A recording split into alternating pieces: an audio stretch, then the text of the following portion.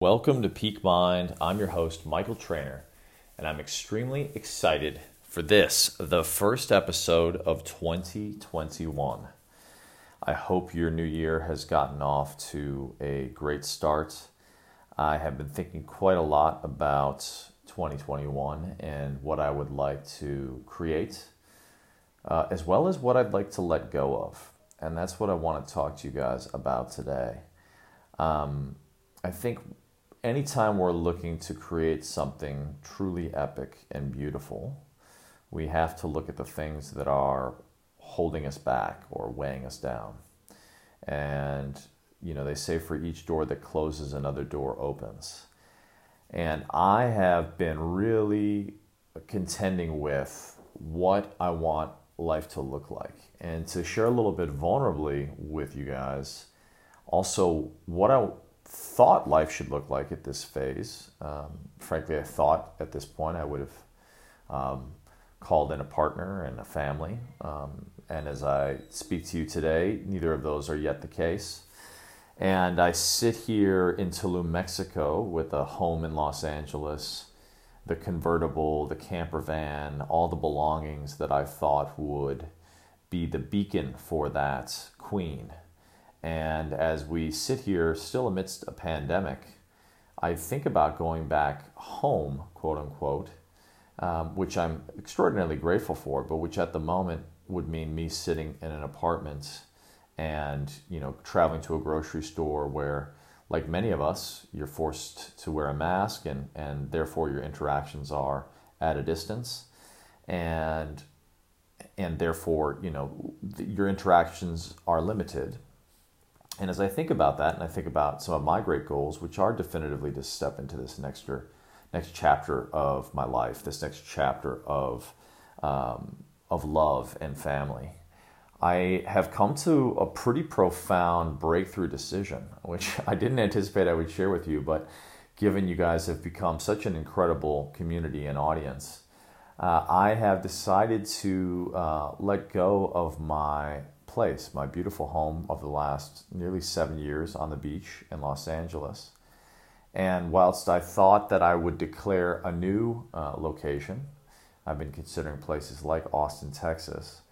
I feel that for the moment, it's actually incumbent upon me, as I've shared many times on this podcast, to instead be in the listening around what is next. And so I've decided to actually spend 2021 in that listening. But for the now, what I'm hearing is that I get to travel. And I know that sounds super counterintuitive right now. And to just give context, I'm not trying to be irresponsible. As I've mentioned on the show, I already got COVID. So I currently am COVID negative and have the antibodies. And given that I have the antibodies and am, taking care of my health, I just feel like for me, going back and sitting in an apartment doesn't really feel like living life to its fullest possibility. And so with anything, I think the question becomes, what's the opportunity? And I think for many of us, that is the question right now. And while I don't think travel's likely the right decision for many who are listening, given our current circumstance, I do think for me, it's been one of the greatest transformational tools I've encountered in my life. I started traveling at a very early age. Actually, my first experience alone and abroad was in 7th grade, which actually was a traumatic experience, but it wound up being a great blessing. I shared that story on a previous podcast, so I won't go into it here, but I learned that as I confront my fears and I went deeper and deeper into my travels, which ultimately led me to the opposite side of the world from where I grew up, to a place in Sri Lanka, a village on the other side of the world from Chicago, my hometown. I realized that there's such a profound medicine in our shared humanity. There's such profound gifts in our ability to connect, even with the people who have very little frame of reference. I lived when I was 19 in a country where I stood out like a sore thumb. A 6'4" white male in a country filled with people who were not 6'4" white men. Let's put it like that. And so to be not anonymous, to stick out for over a year, and all of that brought as it related to my psychology was profound. And I remember going to New Zealand for the first time and blending in for the first time in over a year, almost a year and a half, and the degree to which I had seen such profound shared humanity in all the countries I had visited, in spite of my differences with those I encountered.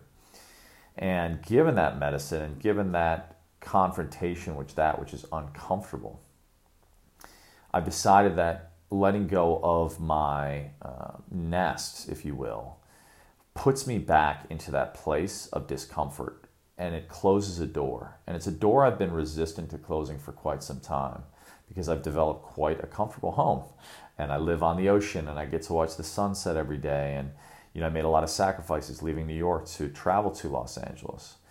And I would say my reality there is good, but I think we have to sacrifice good to create great. And so what I want to encourage you guys to do is to really assess the areas in your life that aren't working, but also the areas in your life that are good, but could be great. And for me, a lot of that is embodied in my house in LA. I had mold exposure there a couple of years ago, which I now believe is back, because when I came back from my epic van journey across the Western United States, I felt tired the first night I slept there. And while it has many of the trappings I love, the fireplace and the proximity to the water, which is so close to my heart, if you don't feel amazing when you come home, then why keep that as your home? And the other piece, which is the deeper piece, the more vulnerable piece, is, the societal notion is that, if only we create this castle. I think this particularly true is sort of perhaps an outdated but an old masculine paradigm. If we create our castle, then our queen will come. And I got these trappings that are societally shared as the trappings one would need to attract the queen. This beach pad, the nice car, all these things that are out there. And I realized that this was my game, societally constructed, if you will, to attract the one. But as I reflected, I realized that I am the one, and that no external thing out there is going to attract the one, at least not the one for me. And it's not until we truly embrace the one within that we start to flourish in the way that I think actually becomes sort of a resonant call for our true partner. And my true partner is not going to care about what kind of car I drive. My true partner is not going to care if I have a house on the beach. My true partner is going to love me for who I am, and I'm going to come into it whole and complete. And that's the thing, right? I think we're sold this notion that we find someone who completes us. And my vision for a relationship, my vision for life, is not to look for something out there to complete me, but rather to be whole and complete on my own, and to find someone whole and complete on their own. And yet to have that 1 + 1 equal something exponential, something irreplaceable, something truly profound, so that imagining life without them is almost inconscionable. It's that level of love that I'm going for, that level of, if you will, excellence. And so for me, I feel like anytime we declare this beautiful dream or this beautiful vision, the universe tests us with not only the challenges, but I think the good, the comfortable, the good, quote unquote, good enough, And I think if we look out there at society, many people have surrendered, have sacrificed the life of their dreams for a life that's good enough, a marriage that's good enough. They don't want to sacrifice that good enough because of the comfort of it for what is potentially great. And I can't speak to or advise other people necessarily on what to do with their lives, but I can be at cause in my own life and create and take my own medicine, if you will. And so as challenging as it is, and I'm declaring it right here with you guys as my own form of accountability, I think it's time to move on. It's time for a new chapter. And, they say that we move in 7-year cycles, that our biology replaces itself, that we're not the same people biologically that we were 7 years ago. And that we also move in different karmic cycles. And what I can say is, for whatever reason, whether aligned to that sort of narrative or not, I have sort of every 6-7 years found that it's beneficial for me to shake things up in life and to, if you will, which I think was the case with many of us, 2020 was a proverbial fall. It was a time in which the tree was deeply shaken, and the leaves that were not entirely healthy fell off of our collective branches. And I don't mean that in any way unsensitively to those who had profound personal hardships, myself included, but more in the metaphor of how do we look at life in its aspect as a season, and how can we see what the possibilities of that season hold for us. And as with the fall, with the shaking of the leaves, and the winter, which is this sort of, this time of rest, I think we come now into a new year and a time in which those leaves have started to gestate and generate compost. And what I mean by that is that compost can be the material, the fuel for the fertile soils of our next horizon, our new life. And so for me, I've had a great many challenges in this past year. The passing of my father and best friend, profound. I had my identity stolen, not in 2020, but I was still repairing all of the challenges that came from that. Car accidents, some health stuff that came up. Got COVID. There were challenges, but that said, I think in any challenges are also opportunities. And I feel like what I've seen, for example, in the passing of my father, is really a reflection on the true meaning of life and the true preciousness of each moment and each day, and to bear witness to those you love the most making their transition. To live, as the Stoics say, memento mori, to live with death on your doorstep as an impetus for living. I think only then do we truly savor the nectar that is this life, the vitality that is this life.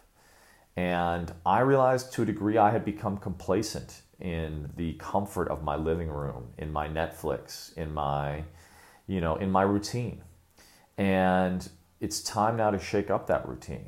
And it's time to shed even some of the things that I really love, but that may not be irreplaceable. And in doing so, I hope to call in new space, and that new season, that spring, proverbial spring, if you will, for a new flourishing from this compost and the challenges of the past year. And so I want to invite you guys listening to really think about what you let go of in 2020, what you're carrying forward into 2021, and how you see yourself living in the most vital way. Not just what can you shed to clear space, but what's good, but is not your vision of excellence. I'm not talking about societal notions of excellence, but what's not aligned to your true notion of excellence. And in considering that, what would be the hard choices you could make today that would have the most profound impact on your life? And I want to leave you guys with a question that was asked to me that has been foundational in my own evolution. And that is a question asked to me some time ago when I was living in New York.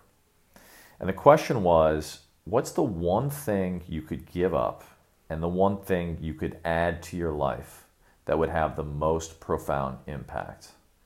And my answer at the time was, if I gave up drinking alcohol, and the most profound thing I could add is the profound loving relationship, like a truly profound loving relationship. And I have now been over 14 months off of alcohol. I have yet to call in the profound loving relationship. But what I know now is that profound loving relationship starts with myself. And I've definitely developed more love for myself. And a greater commitment to knowing that whatever I choose to do, I've got my own back.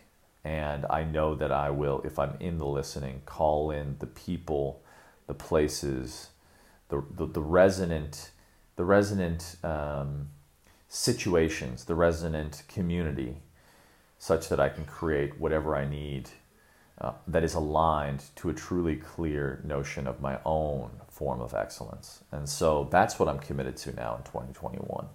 Stepping into the unknown, stepping into challenge, letting go of that which is comfortable and good in favor of that confrontation with the discomfort, the unknown, the fear that we face when we are alone at sea without the lighthouse. But knowing and having faith that in the morning the sun will rise, and again the directions will be clear, and I will find land, and on that land there will be abundant opportunity. And so with that, my friends, I want to wish you guys such a beautiful year. I am committed to bringing tremendously valuable content. I've lined up some incredible guests. I've been doing a variety of solo shows because, frankly, I've been in Tulum and I've been taking some time to myself. But I'm now emerging into this collective spring, and I have some incredible conversations lined up for you all. I'll also continue sharing my solo insights. Thank you for providing the space. Thank you for listening. And I'm so grateful for you guys. I'm so grateful you're here. I'm so grateful for your time and for your energy. I don't take it for granted. So sending you lots of love on this first episode of 2020. And until next time, go out there and live your inspired life.